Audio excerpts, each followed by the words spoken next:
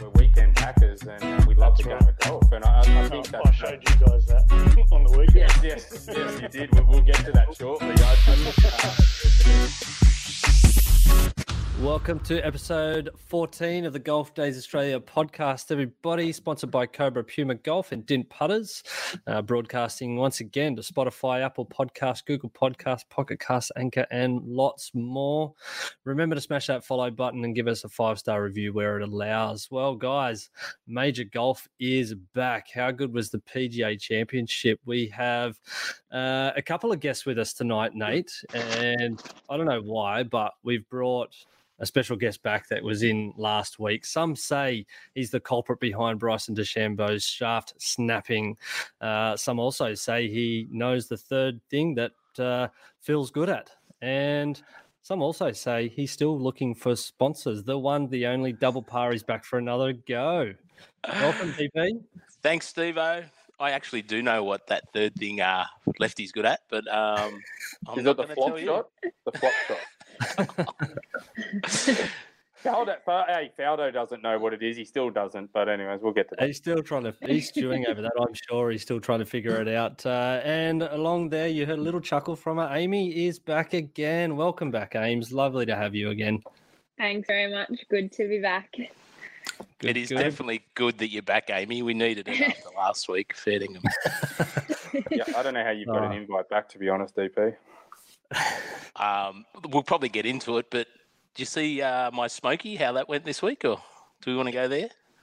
Can we just also tell everyone that's listening that might be a bit worried about Double Par's heavy breathing? He's on the mute button hard tonight. He'll be muting when he breathes. Okay, so stick with us. It's gonna sound better than last week's did.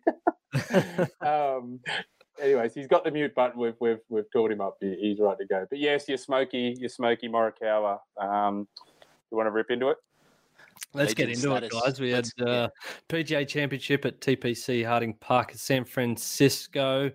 It was an eventful weekend, I'll say. I suppose I just want to dive straight in for a sec on the coverage.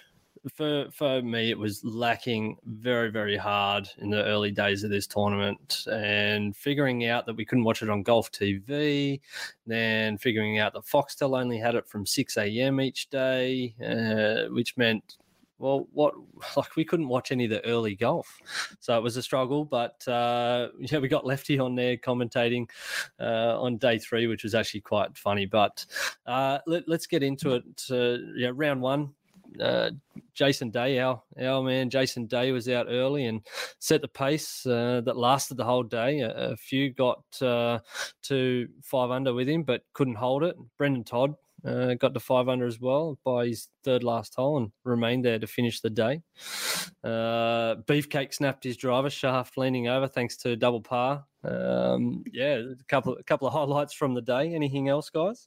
I was a bit excited when J Day took the lead. Because he was my tip, even though who runs our Facebook page, Fairtingham, put me down as Lefty. Lefty wasn't my tip, and I've gone to the book, so I definitely tipped J Day. How good was that photo of Lefty? But for some reason, it reminded me of you, DP. So I put that in there just as your pick. But J Day. But it was exciting to see. To see an Aussie up top. Yeah, and he's done great the last few rounds. He's played really well the last few tournaments, and good to see him up there. Obviously, he couldn't hold it out through the 4 rounds. But I tell you what, when Beefcake snapped that driver, it was a very worrying 60 seconds. They sorted it out pretty quickly and told him that he could go get a replacement shaft. But I didn't know what was going to happen then. He was starting to bomb him. He was starting to it was early on in the round as well. And he just leans on it. And then he jokes about it and says, I'm just hitting them too hard or whatnot. So you got to like that. You got to like Bryson. He's always entertaining. You definitely don't have to like that. Amy. Go on. I'm with Amy. Tied four. Could have got it there today. But anyways, we'll get to round 4 in a sec. That was his best finish in a major ever. So not too bad for him. But I am going to follow the other 2 guys. Not his massive, not his biggest fan anyway. Now, round two, here's something I just want to quickly get to for a sec. What's the course etiquette when you hit another fairway? Right, I've asked a couple of boys that this week, and usually, whoever's playing the right fairway has right away, right? So with that one, Koepka's hit a tee shot, hit the wrong fairway, and he's just waltzed up to it, gone over to it, and lining his shots up. And in the meantime, you've got JT and his group back on the appropriate tee box, waiting to tee off. And JT's ball's teed up, ready to go, and he's watching it, going, "What's going on? Like, what are they even doing?" The commentators actually thought that it was just some people crowd wise, but there was very little, if any, crowd there at all anyway, or allowed. But yeah, it was Koepka trying to take his shot to get back onto his fairway. He hit a cracker shot to the green, but ended up bogeying it. So a bit of instant karma there for him. But JT's just up, his arms are up, going, what's going on? And even when he actually lined up his tee shot, the caddy's gone back over to fill the divot while he's about to hit. Nate. I think, no matter what us choppers' answer is, we should go to Amy on this one. Amy, I'm sure, doesn't hit the other fairway ever, but you've obviously been in tournaments where it might have happened. Is there a rule there? Is there an etiquette there? What would you take from it? Well, yeah, I would say that's kind of common sense, that you don't just walk onto someone else's fairway when they're trying to hit. But I think that's probably, people have probably think that he's got a couple of bits of karma this week with a few of his comments, and after that instance as well. But yeah, I mean, I don't know what you're thinking when you're just waltzing out onto someone's fairway and just doing your own thing. Yeah, he'd be coughing it over. Didn't care about anyone else. Let's rip into Brooks. I'm ready for that. Get off the Bryson train that you guys are on about that, we all don't like Bryson together.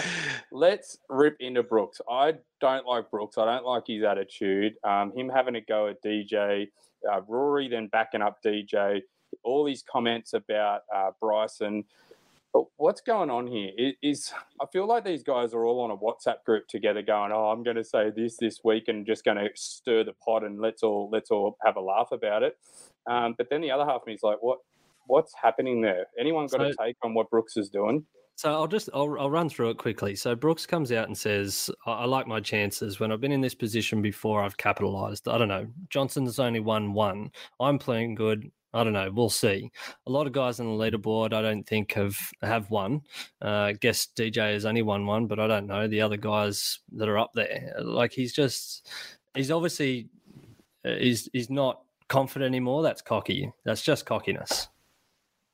He's always had that cocky thing about him because he's always said the practice thing and, that he doesn't really take the other tournaments too seriously. There's always been that about him, but it's just it's growing into its own thing today. And like Amy said, I think a few people were very happy with his performance in his fourth round today. Yeah, bit of karma coming back through there. Like I tipped him to take it out this weekend, and coming into the final day, I thought that was a very real opportunity, even still. But yeah, I don't mind seeing that karma come back and bite you in the backside when you want to call out those sort of things. And Rory's come to DJ's defence as well, which is kind of cool to see other players backing each other up, sort of thing. But I don't know, you just don't really want to see what's going on in that side. Like, do you really want to see those stoushes apart from yes, apart from Brooks, I want to see a punch up on the PGA golf course. Bob Barker, Happy Gilmore style. Yeah, 100%. And for him to shoot +4 today, he's the killer. He's the one going for the three-peat PGA Championship, and he shoots +4. It's just great, and didn't get much coverage. So, all right. So we've covered off like a little bit of round two and got straight into that. But is there any other thoughts around round two? Notables that missed the cut, maybe? Ricky Fowler. Whiffed one of his putts that was about 6 inches to tap it in, whiffs it, which means it counts, and he misses the cut by guess what? one shot. My boy, Ricky. And it was funny because I spoke to you last week in last week's podcast about the guy I played with that had an air swing on a 6-inch putt, and I couldn't believe that. And that was an air swing. And this guy and Ricky just hits the ground, then kind of hits the ball, clearly moves the ball and misses out by one shot. I don't know. Poor old Ricky. Another one. Double par. You can call me the Messiah. I think I called that as well, right? I said Ricky, no chance last week. Yeah, you did. Just call me Nostradamus. Amy, no, she would have listened to the podcast. She would have heard me. Absolutely. She'd tune out like everyone else. I think you can see on our listens where people go out, and it must be every time you talk, it just people drop or they must skip it forward. But anyways, it's good to have you here, DP. Not that he missed the cut, but Cameron Tringali, he was DQ'd. So having already finished his second round and he's gone to get a bite for lunch, hovering over the cut line, he's opened the PGA Championship app to check on how he was sitting. He's then noticed his card looked wrong. He signed for a par on the 8th when he'd actually bogeyed it. So he went back to the scoring area and made them aware, only to subsequently be disqualified for signing an incorrect scorecard. It's the second time he's been DQ'd from a major for the same thing. So back in 2014, he contacted officials a week after the tournament to tell them about his scorecard error. There's something notable to be said about that. But what do you reckon about signing for an incorrect card? Amy, have you seen that happen on tour? Or have you done it in error previously? I haven't, thank God, been DQ'd for. Well, I haven't been DQ'd, but yeah, for anything like that. I think once I might have had something wrong with my scorecard, but it ended up, I think I'd signed for maybe one higher than I actually had, so it was fine or something along those lines. But that's like your worst nightmare. I mean, especially if you've had a good round. I'm like triple checking my card, signing it, and then you still walk out and you're like, oh my God, did I sign my card? And then it's like, you definitely did. But I mean, to do it twice in a major within whatever it was, 3 years or something. Six years. 2014 was the last one in the PGA Championship as well. It's second time to do it, and he's obviously. I mean that the first one he did, he contacted officials a week after. Like he must have been stewing over that. I reckon he's probably thought about it for at least, well, maybe say 5 days after it, and then gone, oh, did I actually? I don't know, and then looked it up, and it's just dawned on him, and he's contacted him. Like he'd be stewing on that, and now to do it again, that would be tough. It's got to be a DQ, but I mean, it sucks. But he's hovering around that cut line. It's changing where the cut line could possibly be. Other players are looking at the scoreboard, seeing what they need to make. It could influence them. You can't give him a leeway and say, "Oh, it's okay, it was a mistake," because then if you've got 10 guys making the mistake, it's not fair on everybody else. So, Amy? I do feel, I don't know how I feel, but it's like a little bit funny that we still have paper scorecards that we write every score on. When you have a walking scorer, you have electronic stuff, and then it, comes down to you've written something wrong in your card and you're DQ'd from the whole tournament. I've been a walking scorer for 5 years at the Australian Open. Do you want to trust me?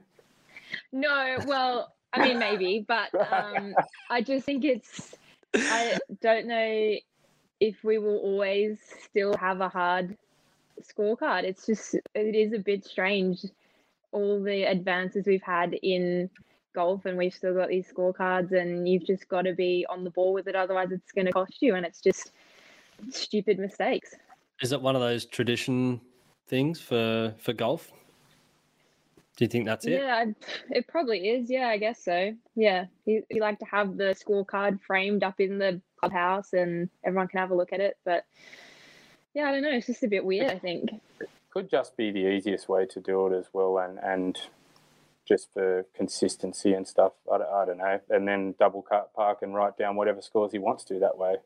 How often do you hear the commentators call it wrong? I think even today with DJ, they said that he was in for a birdie, but it was actually a par, and they announced it after he made the par. They tried to say it on 17 that he was knocking in for birdie, so then getting everyone, hang on, he might have an eagle chance on 18 to tie it up all of a sudden, and then he's like, oh no, sorry, that was for par, and you're just like, oh, righto, well, he better hole in one this on the last, so.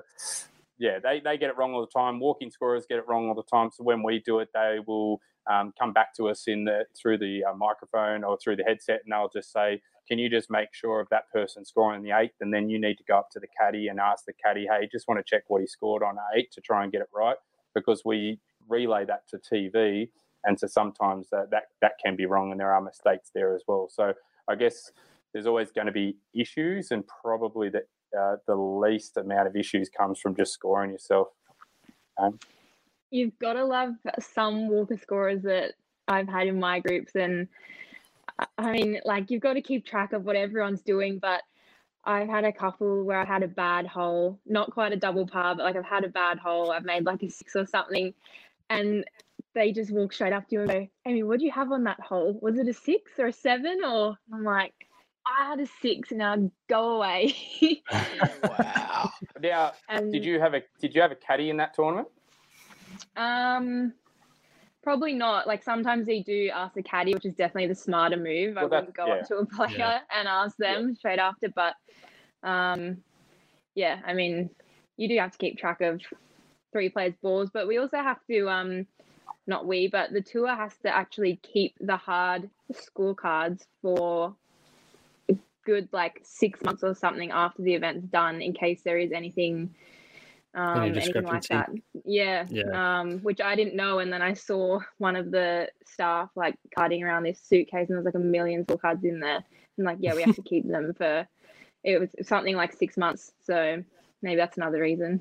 Yeah, wow. Double par, thoughts on hard copy scorecards? Do you think it really sinks in when players have had a double par and they have to write it physically on the card? Do you reckon it sinks in a little more? Yeah, I got a story. A person I know, maybe me, shot a 30 on a hole once. It was a medal event.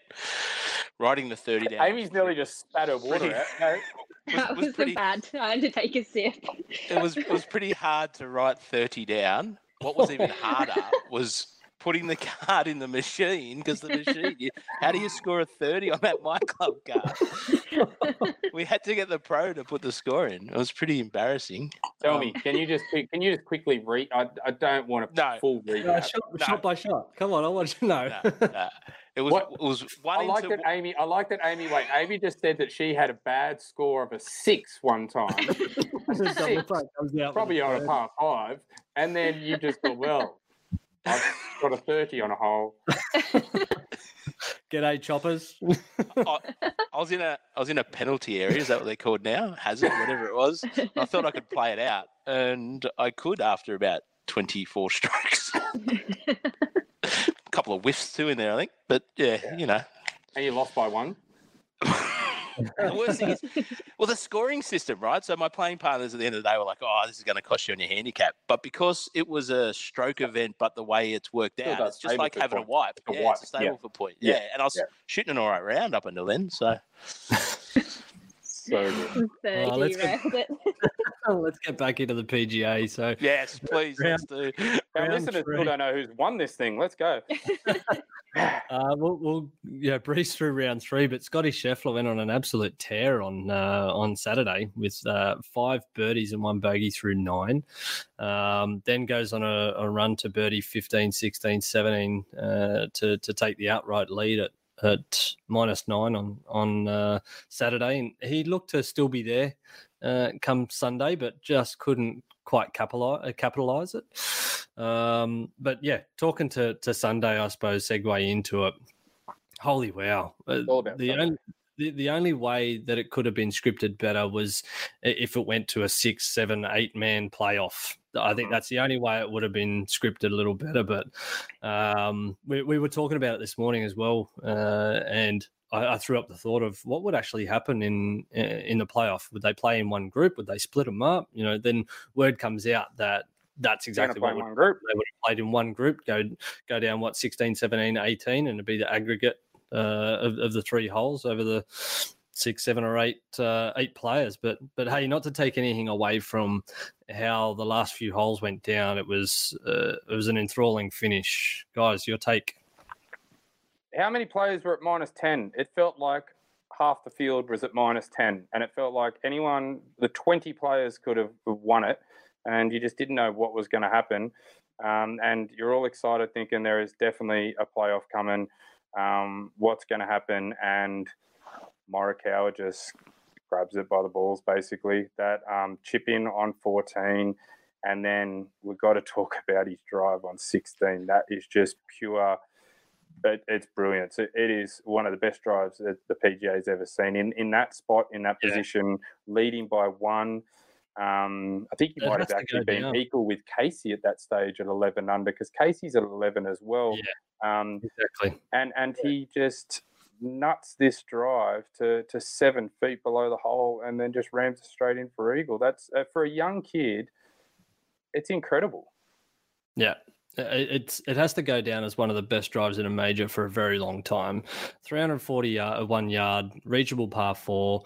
He absolutely nails it over the corner, pitches just short of the green and releases forward, and goes to about 2 yards away from the pin to set up his eagle putt. And standing over that putt, ice cold, calm. Which you would excuse him for having some nerves given his putting history just in recent times, and lipping out to lose a playoff where Daniel Berger won. You could excuse some nerves there, but he just seemed cool, calm, collected, and hovered over it for a good few seconds and pulls it back, shoots. And it never looked like missing, just rolls straight in and takes a 2-shot lead over Paul Casey. Paul Casey saw what had happened in terms of the drive and had seen the ball go up onto the green before he teed off on the next hole. So he had to know at that stage that he would have had to really go strong in the next couple of holes to finish off. But Morikawa is just 23 years old. He's now world number 5, 3 professional wins, 2 this year. Phenomenal young man. I don't think we can say enough about this kid. This kid, he came out and made 22 consecutive cuts when he first turned pro. His first, beginning his PGA career. Then we see him win the Barracuda last year, it was great. He won an event, and at an early age, that's great for that kid. But then for him to come out of this COVID period, lose with that lip out against Berger in the Charles Schwab, then bounce back and beat JT at the Workday Charity remember he nearly lipped out to miss out in that as well, which we were talking about how much that could have thrown him through the deep end. Nails those bombs in the playoff with JT, one of the great playoffs we've seen, and then wins the PGA Championship. And forgetting this is the kid that's come out against Hovland and Matt Wolff within their class, and everyone was talking about Hovland and Wolff. He's got a big future, and he's going to be around a very, very long time. And he seems like a lovely guy, got a great smile, great personality. Poor bugger today when he lifted the trophy and the lid came off. He felt so bad, and you saw how bad he felt as well when that lid come down. But I don't know what's going on there. They've got to make that lid tighter. He just did exactly what every other person that's won it's done, and the thing came straight crashing down on top of him. But Morikawa, it's just great. I'm so happy for him, and it's a very deserving winner, and it's very exciting to see what he's going to do. And talking about Matt Wolff's only a couple of shots behind. He was in that crowd at -10 as well. Yeah, and that was his second ever major championship. Yeah, and that's his first as a pro. Never played the Masters, never played the British Open, T35 at the US Open last year or whatever it was. It's insane. And, you got Brooks talking about, these guys can't win it. They've never won it before, and how hard it is to win it, and I don't have to worry about them. And Morikawa just goes, have a look at this, mate. It was great. It was great to watch. Double par, your take? Yeah, look, I tipped him, so I think he's got a lot of ability. But it's interesting, his driving distance, he's 107 on tour. Like we talked about Bryson and, bombing it and Brooks and all these big bombers, but he's 107th on tour for driving distance. So he's got the game. He can stripe the ball. He might not hit it as long as those other players, but that doesn't count. And when we talk about people changing courses because of long drives, you don't need to change courses, but it was good to see. I've been pulling iron on that drivable par 4 this weekend, and he pulls out the driver today and pots it in the right front bunker. Unfortunately for him, I would have loved to have actually seen that just pop over the bunker, but yeah. Mate, we don't just drink 5 protein shakes a day to hit driver all the time. He's very thoughtful. He does his stats. He's a smart man, okay? He went iron. I wanted to see him take driver again. I couldn't believe it. Morikawa, current world ranking 12. I think he deserves it. Let's not talk about Bryson. Let's not take the light off Colin. I think he did a really good job. Colin Morikawa, he's gone to 5 now after that win. He's gone to Has he? Yeah, okay. 5 in the world, yeah. So, and he won me $150. So gamble responsibly, but yeah, he double par. Double par had some money on. Yeah, baby. Gamble responsibly. Amy, well, are we done with Morikawa? Anything we want to say more about it? I think we all agree he's a great young kid, and it's very exciting to see what he's going to do. But I was going to ask Amy about her man, Tony Finau. He was there again. He was up there. I thought he was maybe going to do it, and then I was going to come on here and be like, I told you. But he shot a 66 in the final round. Yeah. I mean, I actually picked Tiger this week just because I love Tiger. But yeah, he's just he's up there all the time knocking on the door, and it makes it so much more obvious that he doesn't win. But I don't know. I think it's got to be close. It's got to be. How good was seeing him and Bryson together?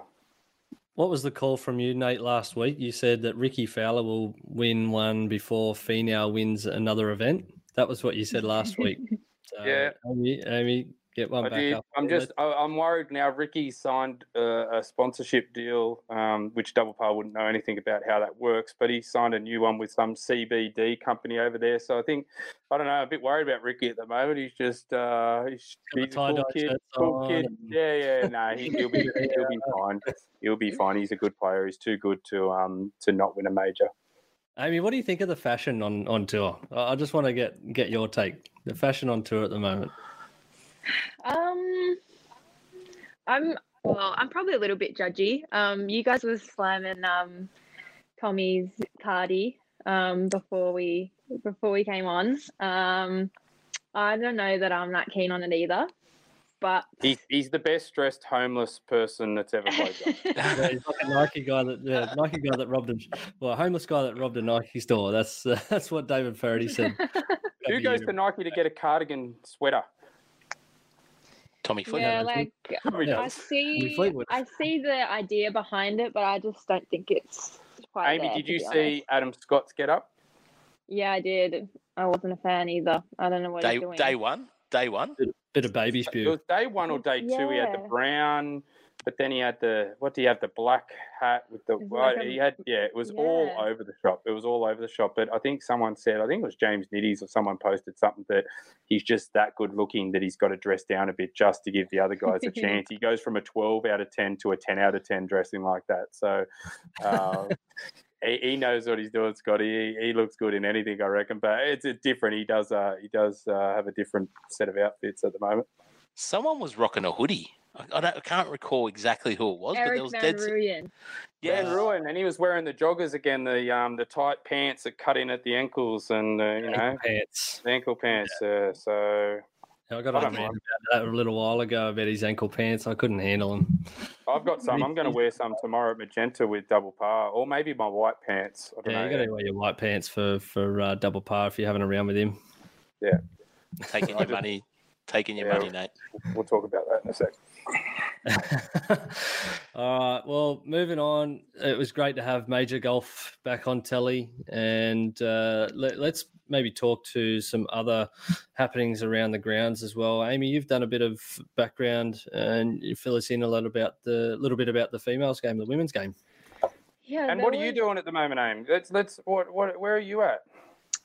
Well, I'm home for a little bit longer. I'm flying out on the 19th, heading back to Europe. So that's in about a week and a half. So yeah, I'm very much looking forward to that, getting back out there, just playing, practicing, getting everything sorted, and then head over there. And then I got about a week or so until I head over to Switzerland for my first event. So yeah, I've been enjoying watching some golf, and now I'm excited to go play some. For sure. And your golf day, we spoke a bit about your golf day when you weren't there, but it went well. Yeah, it was a great day. I think everyone enjoyed themselves. That was the main thing. Although it was a fundraiser, I definitely wanted to make sure everyone had a good day, and so that hopefully I can have another one.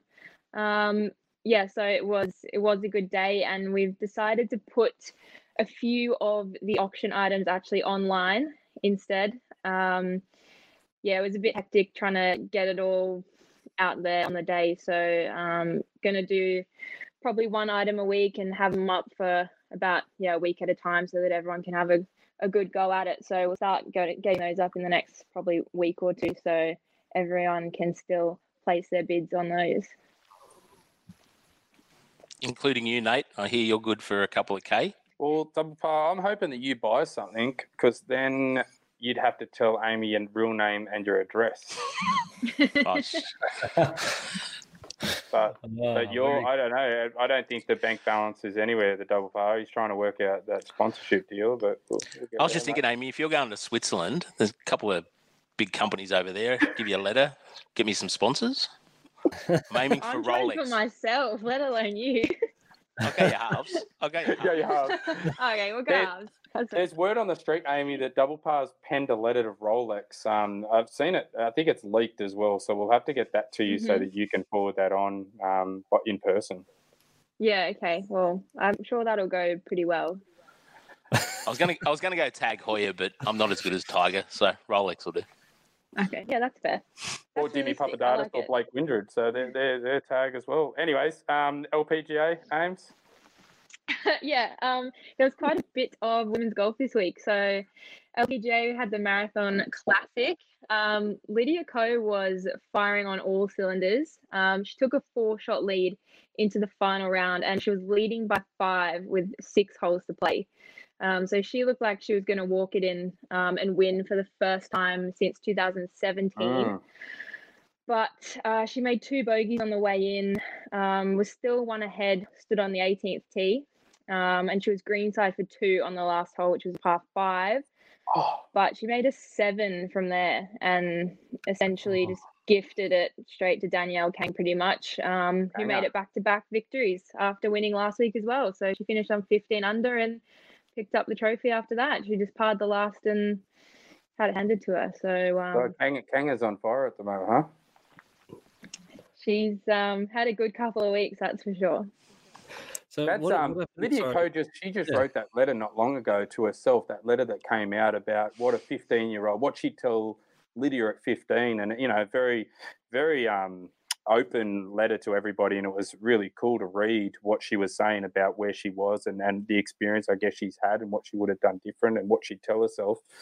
So it was really cool to see her back in the mix, and devastating for her to put up a 7 on that last hole. Yeah, I can't imagine the pressure and the life that she's had so far. Like, it's unbelievable what she did when she came out on the scene. Like, since she was 14, she was winning pro tournaments. Like, that's not normal, and it's not really sustainable. So I think it's really good to see her playing well again and in position. I mean, you don't forget how to win. So I think it's just good to see her back playing well, and I think it's probably just around the corner for her as well. And Minjee Lee wasn't too far away as well. I think she finished 4th. Yep, so she notched up another top 5 there. So she's having another good season. She keeps knocking on the door as well. Another good finish. And then we had US Women's Amateur was also on this week. Gabby Ruffles, she put up a very impressive title defense at Woodmont Country Club. She made it all the way to the final. Obviously, she won it last year, made it all the way to the final this year, which is a 36-hole match. And it ended up going all the way to 38 holes in the end. And she ended up going down to the winner, Rose Zhang, who is 17 years old. So impressive goal from her. a very impressive goal from her. Obviously a massive win. And yeah, Gabby had won, like, I think they said it was 11 matches in a row leading up to that, because obviously she won last year and then she made the final this year. So pretty impressive. That family's got to be pretty proud. The Ruffles family, having their kids up there, that'd be pretty cool to watch. Yeah, I think the fight's on as to who's going to be the best in the family. Yeah, very good. Anything else from around the traps, guys? Any other Aussie watch? Yes, we have. One other women's event over in the UK. We've had the Rose Series. There was a bit of drama, to say the least, at the finale of the Rose Series. Not really in the way you'd like to see. So after 8 weeks of one-day events that was put on by Justin Rose and his wife, with a few sponsors coming on board, it had built up to a big finale, a 3-day final event spanning over 3 courses.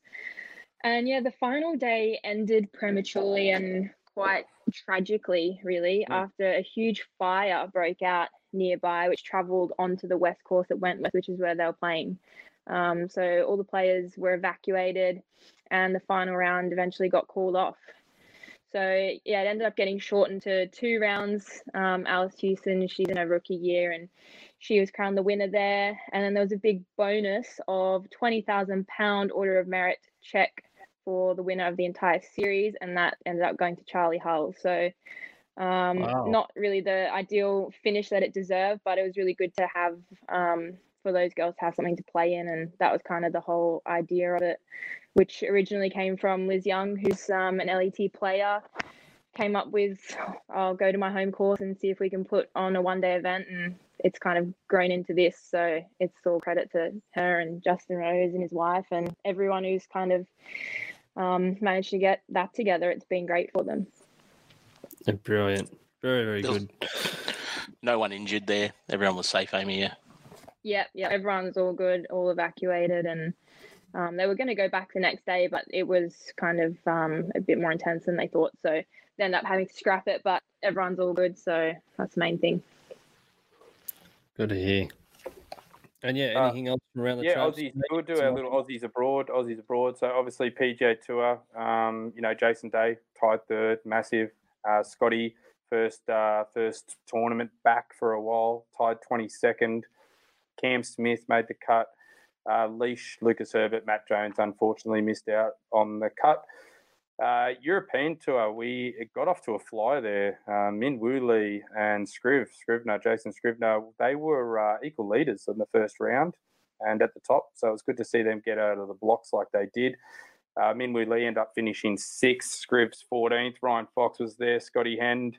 But that was taken away by Andy Sullivan. He shot -27 to win by 7 shots over there. So massive win by Andy Sullivan over there for the English Championship. And the Corn Ferry, Ryan Ruffles, so we just spoke about Gabby. Ryan was up there again early, shot a 63 in his second round, but faded in the last 2 rounds with a 74-72. So he finished 22nd, and Brett Druitt, he actually came tied 11th there. But Jamie Arnold made the cut, Endicott made the cut. So, it was good. Curtis Luck missed the cut. Don't know what's going on with Curtis lately. He was one that I was really thinking was going to be a really good Aussie going into the PGA events, but he's obviously struggling a little bit and back down in that Corn Ferry kind of tour. So, that's the Aussie wrap-up around. And, it's good to see some great results again from our Aussies. And Min Woo, I just rate him so much as a player, and I'm very excited every time I see him at the top of any tournament. What about his visor? Visor power. I'll let him go with his visor. I'm a big fan of his on Instagram, and I get involved. A walking scorer. I scored him and Jordan Spieth at the Australian Open one year, and he was just such a good kid, and big fan of him. And even if he wears a visor, I'm not a fan of many people in visors, but he's okay. I'll let him go with that one. And Poltz, actually. Ian Poltz has grown on me lately. I don't know what's going on there, but I find him very entertaining. So I've turned on Poltz. But, yeah. Is there rumour that you wear a visor, double par? Yeah. It'll get a run tomorrow. It's a Masters one. I got some +4s in pink. I'm thinking of getting them out and wearing them tomorrow too. Okay.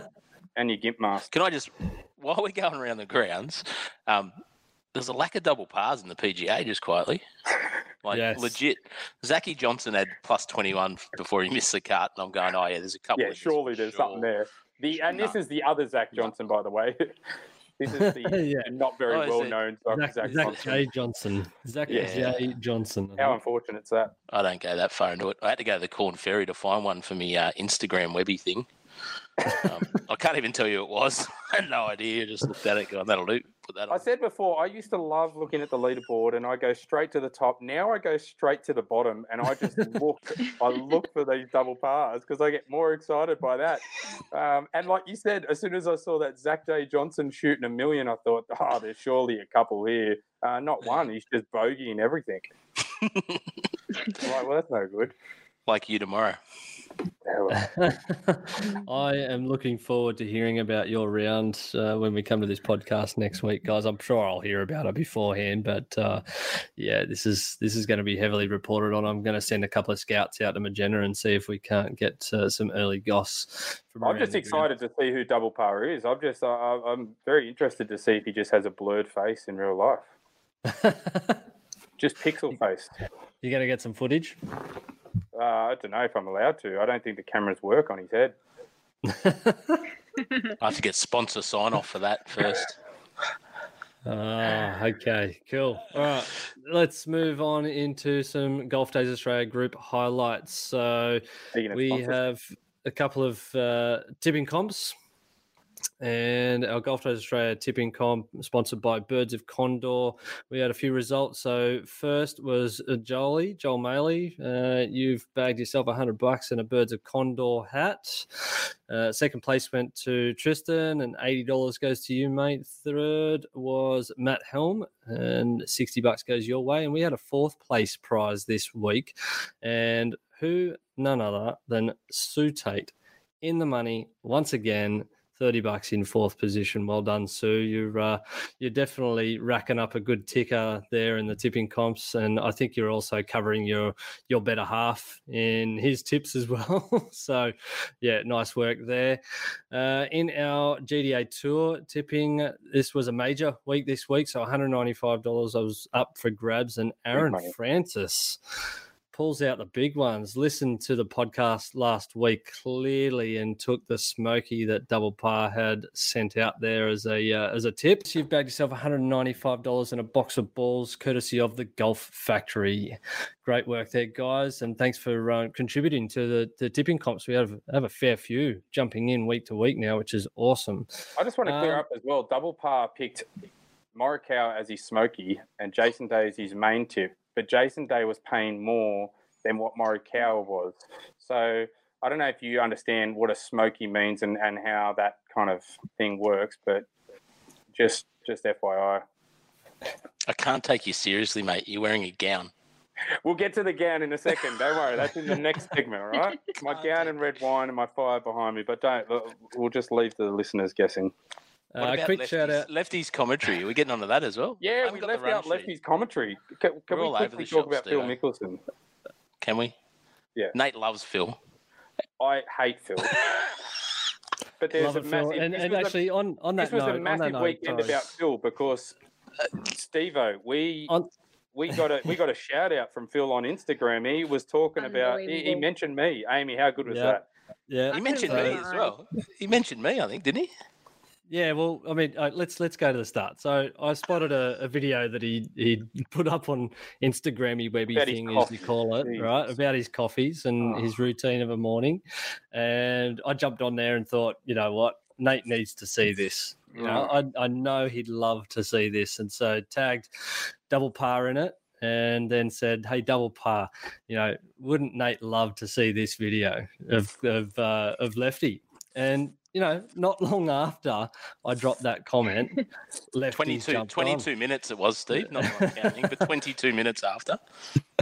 Lefty's come on and commented and said, I don't know, Nate, but sounds like he'd like it a lot. He doesn't, and he doesn't need to know who I am, and I'm fine with that. And I get pretty much the same gif off Double Par nearly every day of he's dancing. And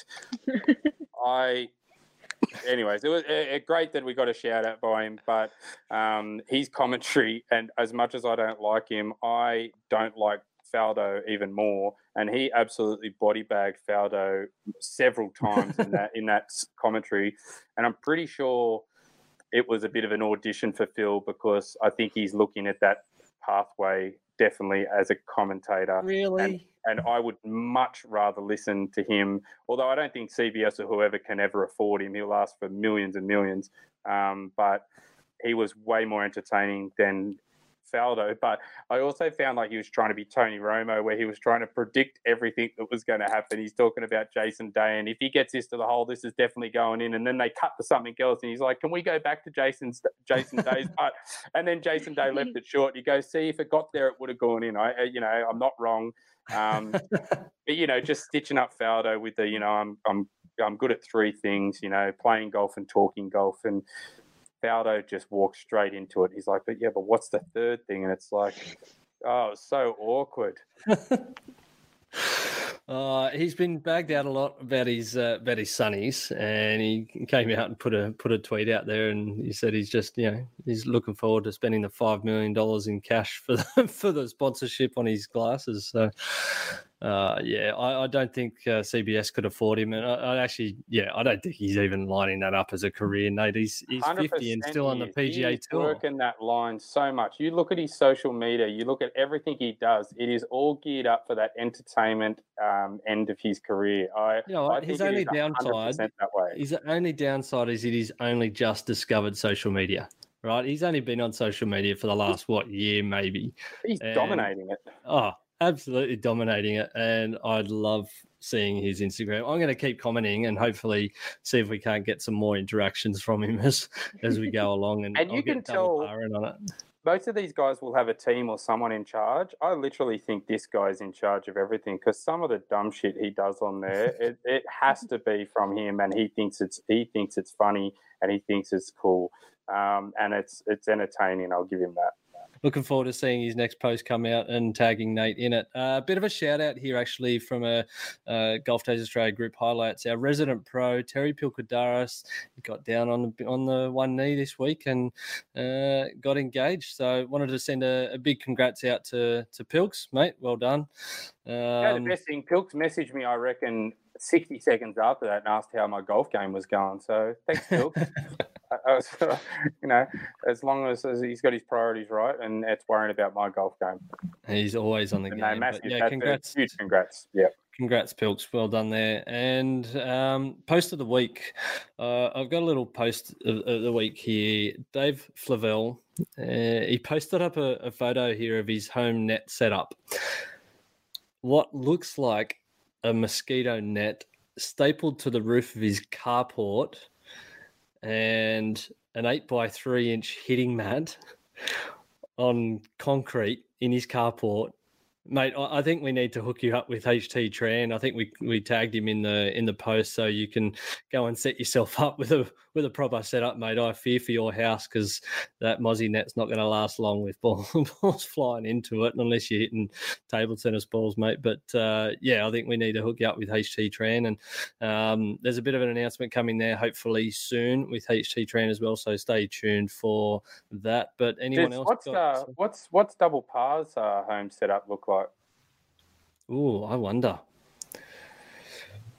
I don't need one. I don't even have. I noticed in that post you were just talking about then, Steve-O, he's got the what are those stick things you guys alignment use? Rods. Yeah.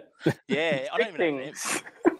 Yeah, Amy would have them. She needs them because it's a pro thing. Cop that. She needs them. She trains like 2 or 3 times a week, probably. I don't need them. When I see someone turn up the course with them in their bag, you've got them, Steve. I'll have a look at them. Dead set. Giant chopsticks, mate. Choppers need them. That's all they're good for. I don't need them. Don't rate them, Double Par. Don't rate them. No. Well, what are they good for? No wonder you've had plenty of double pars in your life then. Mate, I'm a lefty. We're all natural golfers, us lefties. Okay, any other posts of the week? Let's move on. Shout out to Craig Yule. He put a photo up of Lura and there's been some pretty ordinary weather lately, but rain, hail, or fog, he says, and he's out at Lure, and you can't see 20 metres in front of you. That's pretty dedication to the cause there. You want to hear my post of the week? Actually, Nate ain't got one. This is worst post of the week. I'm going to go the worst post of the week. Chris Tui's post today, giving it to ex-Aussie Jason Day.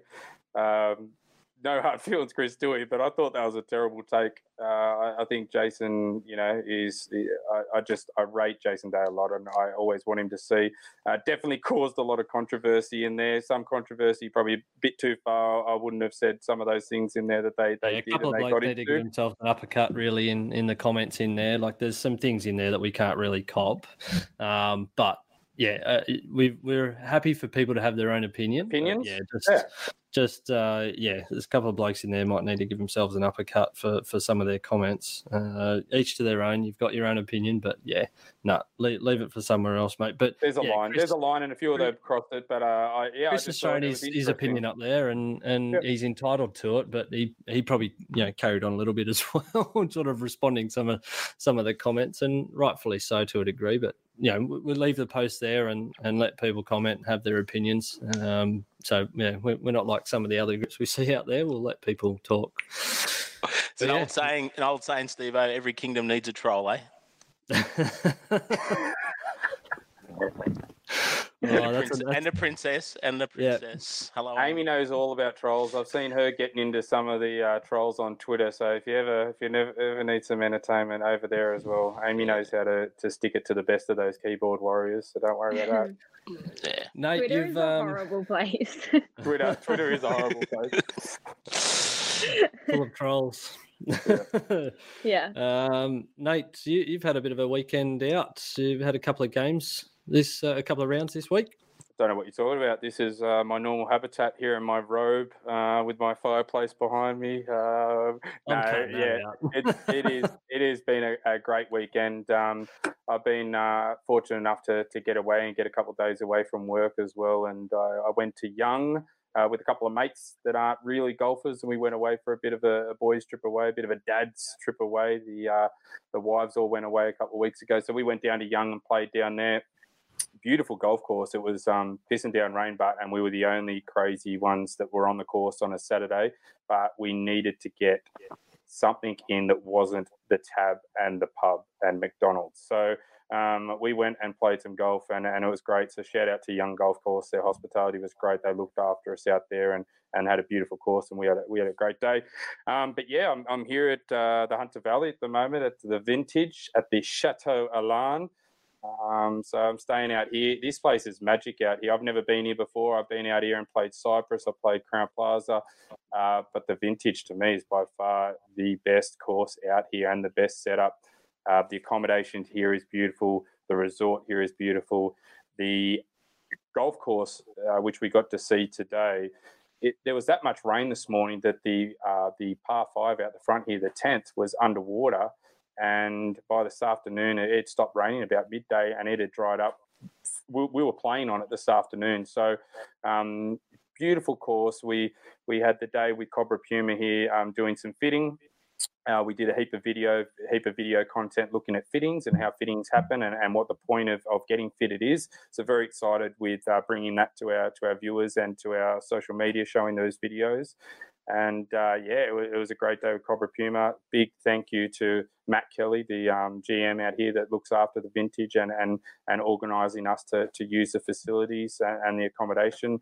And Richard Mercer gave us his little hut down there to use, which beautiful little place. Roller door up, mat inside. We got to hit in the dry. To the range out there, and it was great. And obviously Gavin Sutherland from Cobra Puma, he was a legend today, and I learnt so much hanging out with him. And mate, it's just beautiful out here at the Vintage. So I just recommend to anybody, if you're looking for a little getaway, you're in New South Wales. Sorry to the Victorians that can't get here, but if you're in New South Wales, you're looking for a little getaway, come to the Vintage or whenever you get the chance and check it out for yourself. Greg Norman designed, public course, magic. I'm going to get up the crack of dawn tomorrow and get back into it as well. fantastic day. It was brilliant. It was so much fun to be able to get involved in the Cobra Puma fitting, but also to get out on the course. So yeah, very, very nice. And we've spoken about it a couple of times here. You're off tomorrow having a round with Double Par at Magenta Shores. Yeah, Magenta Shores tomorrow. I'm excited for that one. I haven't been there. Dimmy, we spoke to Dimmy Papadakis a couple of weeks ago, and that's where he's from. Magenta's his home track, and he suggested to go out there and try it. So been in touch with the guys at Magenta, and we're going to have a tee off there, 12:30, just a romantic round between myself and Double Par, just the two of us, as the song says. DP, did you get out for a round on the weekend? Did, mate. Had a round on Saturday. Nothing exciting to report. One of my regulars, though, made it past 9 holes this week, so we give him a bit of a clap on the back because he didn't throw his lollies out and run off. So that was probably the highlight for us this week. Oh, good. Amy, have you ever thrown in the towel halfway around the course? Never? No, I would never do that. And the rain? Have you walked off because of the rain? Like early? No. No. We're talking about the Gold Coast here. Like, the Gold Coast doesn't rain. No, well, I'm talking about tournaments. If I'm just playing by myself, I'm a little bit fair weather. But in a tournament, I would play in however I'm playing, I would just keep going. But if it wasn't my job, then I probably would never play in the rain. I don't know what people do. Steve-o, have you ever walked off the course, not because of the rain, but just because you've thrown your toys out of the basket? No, I've never walked off the course because of anger. It takes quite a lot for me to get to a boil. But I have gone off the course once as a junior, but that was because it was bloody freezing, teeing off at 6 a.m. in the middle of winter, and I wasn't quite big enough for golf shoes back then. I was, I don't know, maybe 9 years old, and I had a pair of those rollers. They're those suede shoes with the grip on the bottom that were kind of cool. And the water just went straight through. I say water, it was more like ice, and took me back up into the pro shop, and I was literally sitting in a chair freezing with the heater on me. So that's probably the only time I've actually ever walked off the course, period. Not from anger or anything like that, but because I was about to get frostbite. Yeah, but I had a round myself over the weekend. The King and I went out for a round and took a couple of blokes out that had been playing night golf for a long time and just joined up at my local track, and had a round out with them. It was a fun round, but neither Matt or I scored anything notable as well. But I'm looking forward to get back again this weekend. Hopefully the rain stays away this week and get out again on my home track and get a couple of weeks under my belt there. All right, and moving on, we have our guest this week, the Stig of the Golf Days Australia podcast, Double Par. Rant of the week, mate. Hit it. Yeah, look, I saw the article this week. I don't know if you boys and girls seen it, but membership's up. Did you realise that? It's only slightly, but membership across Australia is up, which I think is a good thing. But it got me thinking. At the moment, we're on restrictions about when we can book our tee times, especially for Saturdays. We're 2 weeks out. And it really pees me off when I see people book themselves into prime tee times, and then on the morning of, or the day before, or the night before, they bloody pull themselves out. And look, I understand that there's emergencies and last minutes, and sometimes things change and all of that, and you fracture an eyelash so you can't go out. But fair dinkum, some people just need to use a little bit more, I don't know, common courtesy to their fellow golf members and just plan their lives around. Because you see them, they book themselves in, week out. They have lives outside of golf. Just a little bit of common courtesy. Get yourself on the tee sheet only when you can play. That's my rant this week. Double par because it sounds better than a 10. Or double par because we've all bloody had one, haven't we? Maybe not Amy. But we've all not Amy. She's had a 6. I have. Don't worry. I've had plenty. That's my rant, Steve-o. No Macca's drive-through rant, but that's my rant. Nice. I dig that. That's actually really good. And I think our Melbourne folks that are sort of regional would agree at the moment, because most of them can only play once a week as members as well. So I don't even think they can play, can they? Regional, they can. Regional, you can. Not in the middle of the city. Yeah, they're not letting them on the Murray River, that's for sure. So the Murray River, it's even if you remember it like how long and you live across and you're a Victorian resident, well, yeah, I guess you can't get over the border there, so that's different. So yeah, it might be different for regional, but feeling for those guys, it just sucks. So shout out to the Victorians doing it tough down there. Hopefully everything will get better soon, and everyone will be back on the course and loving life. What's coming up this week, Nate? Wyndham Championship we've got. So the last event before the FedEx Cup playoff. So it's the last chance for a number of players to try and sneak their way into that FedEx Cup, which is so valuable, and there's so much money on the line for all the players. So yeah, that's this week at Sedgefield Country Club, Ross Design. So, just over 7,000 yards. Donald Ross has got some great courses, and this is one of his originals. It's a regular PGA Tour venue. Last year, JT Poston won, so he's there to defend his title again. And we've got some big names that are backing up from the PGA and trying to win this week. What's your tip? My tip is the best dressed homeless man. I've got Tommy Fleetwood. I like Tommy. I do. I don't think he's played his best golf since he's come over, but his fourth straight start in his return. I think there could be something there for Tommy, and I'd like to see him do well. It's probably more I want him to do well rather than I think he will, but I'm going to pick Tommy. Double par? And no, I don't want 3 tips this week. I got hammered last week. He picked 2. You picked 4 every week, Stevo. I did not. That's my tips. That's my Golf Days Australia tips. 2. I picked 2, just for the record. The winner with a smoky. I picked the winner with a smoky and J Day. Look, I'm gonna do something different here. I'm gonna keep it a secret. If anyone wants to see my tip, they've got to come over to my Instagram page. Oh, well played. This guy. Well played. He is good. And I'm telling you, there's a high chance I'm going back to back. Like Kang, like Amy's mate Kang. Okay, but where do they find it? Where do they find you on Instagram?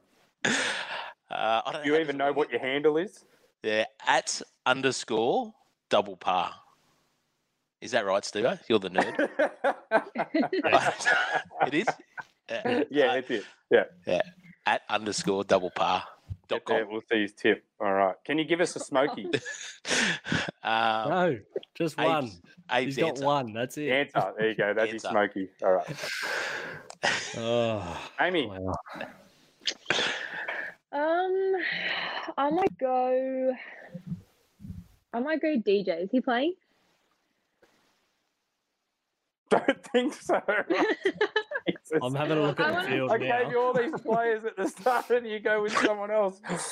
I wanted to go Fina, but he's not playing, so... No. Just pick someone else who's not playing. Just put yours on your Instagram page as well, Amy. Yeah, I might do that. Direct or your Twitter. My way. Yeah, go to Twitter. All right, yeah. I think you've Patrick Reed. Surely you're all over that. Oof. Brooks. Justin Rose, Spieth. Can we talk about Spieth for a second? He's sitting on the ground for 4 hours after his round, just trying to work out his life on the range. So poor old Spieth. Maybe he could come out and win this week. I'd like to see that. Yeah, I would too. I think I'd like to see him in form. I think it's good for everybody to see Spieth up there and about. I'm going to go the English connection with you, Nate, and I'm going to go Paul Casey. I know you don't like him, but I'm going to throw him in there. That's my tip for the week. He is so boring. You could pick him and Webb Simpson then in an exacta. Put him and Webb Simpson. They can be tied first and just nobody will watch. I knew that'd get you. Hook, line and sinker. That was good. All right, guys, that's a wrap-up of our tips this week. Any last thoughts, guys? Yeah, I'm just interested to look at this week's, last chance to people to get in the FedEx playoffs, and I want to see who Brooks is going to abuse this week. That's probably what I'm looking for, and obviously I want to see some double pars this week. Yeah, I'm with you, Nate. A few more double pars. Major hangover though this week, so I think everything's going to be a downer after that first major for the year because I think we've been hanging out. So, yeah, very true. Good. All right, guys. Well, that's a wrap for this week's podcast. Take it easy. Enjoy golf, and we'll see you next week on the Golf Days Australia podcast. Thanks, Enjoy Steve-O. golf, guys. Double par. Sounds better than an 8. We're 3 golf tragics. We're weekend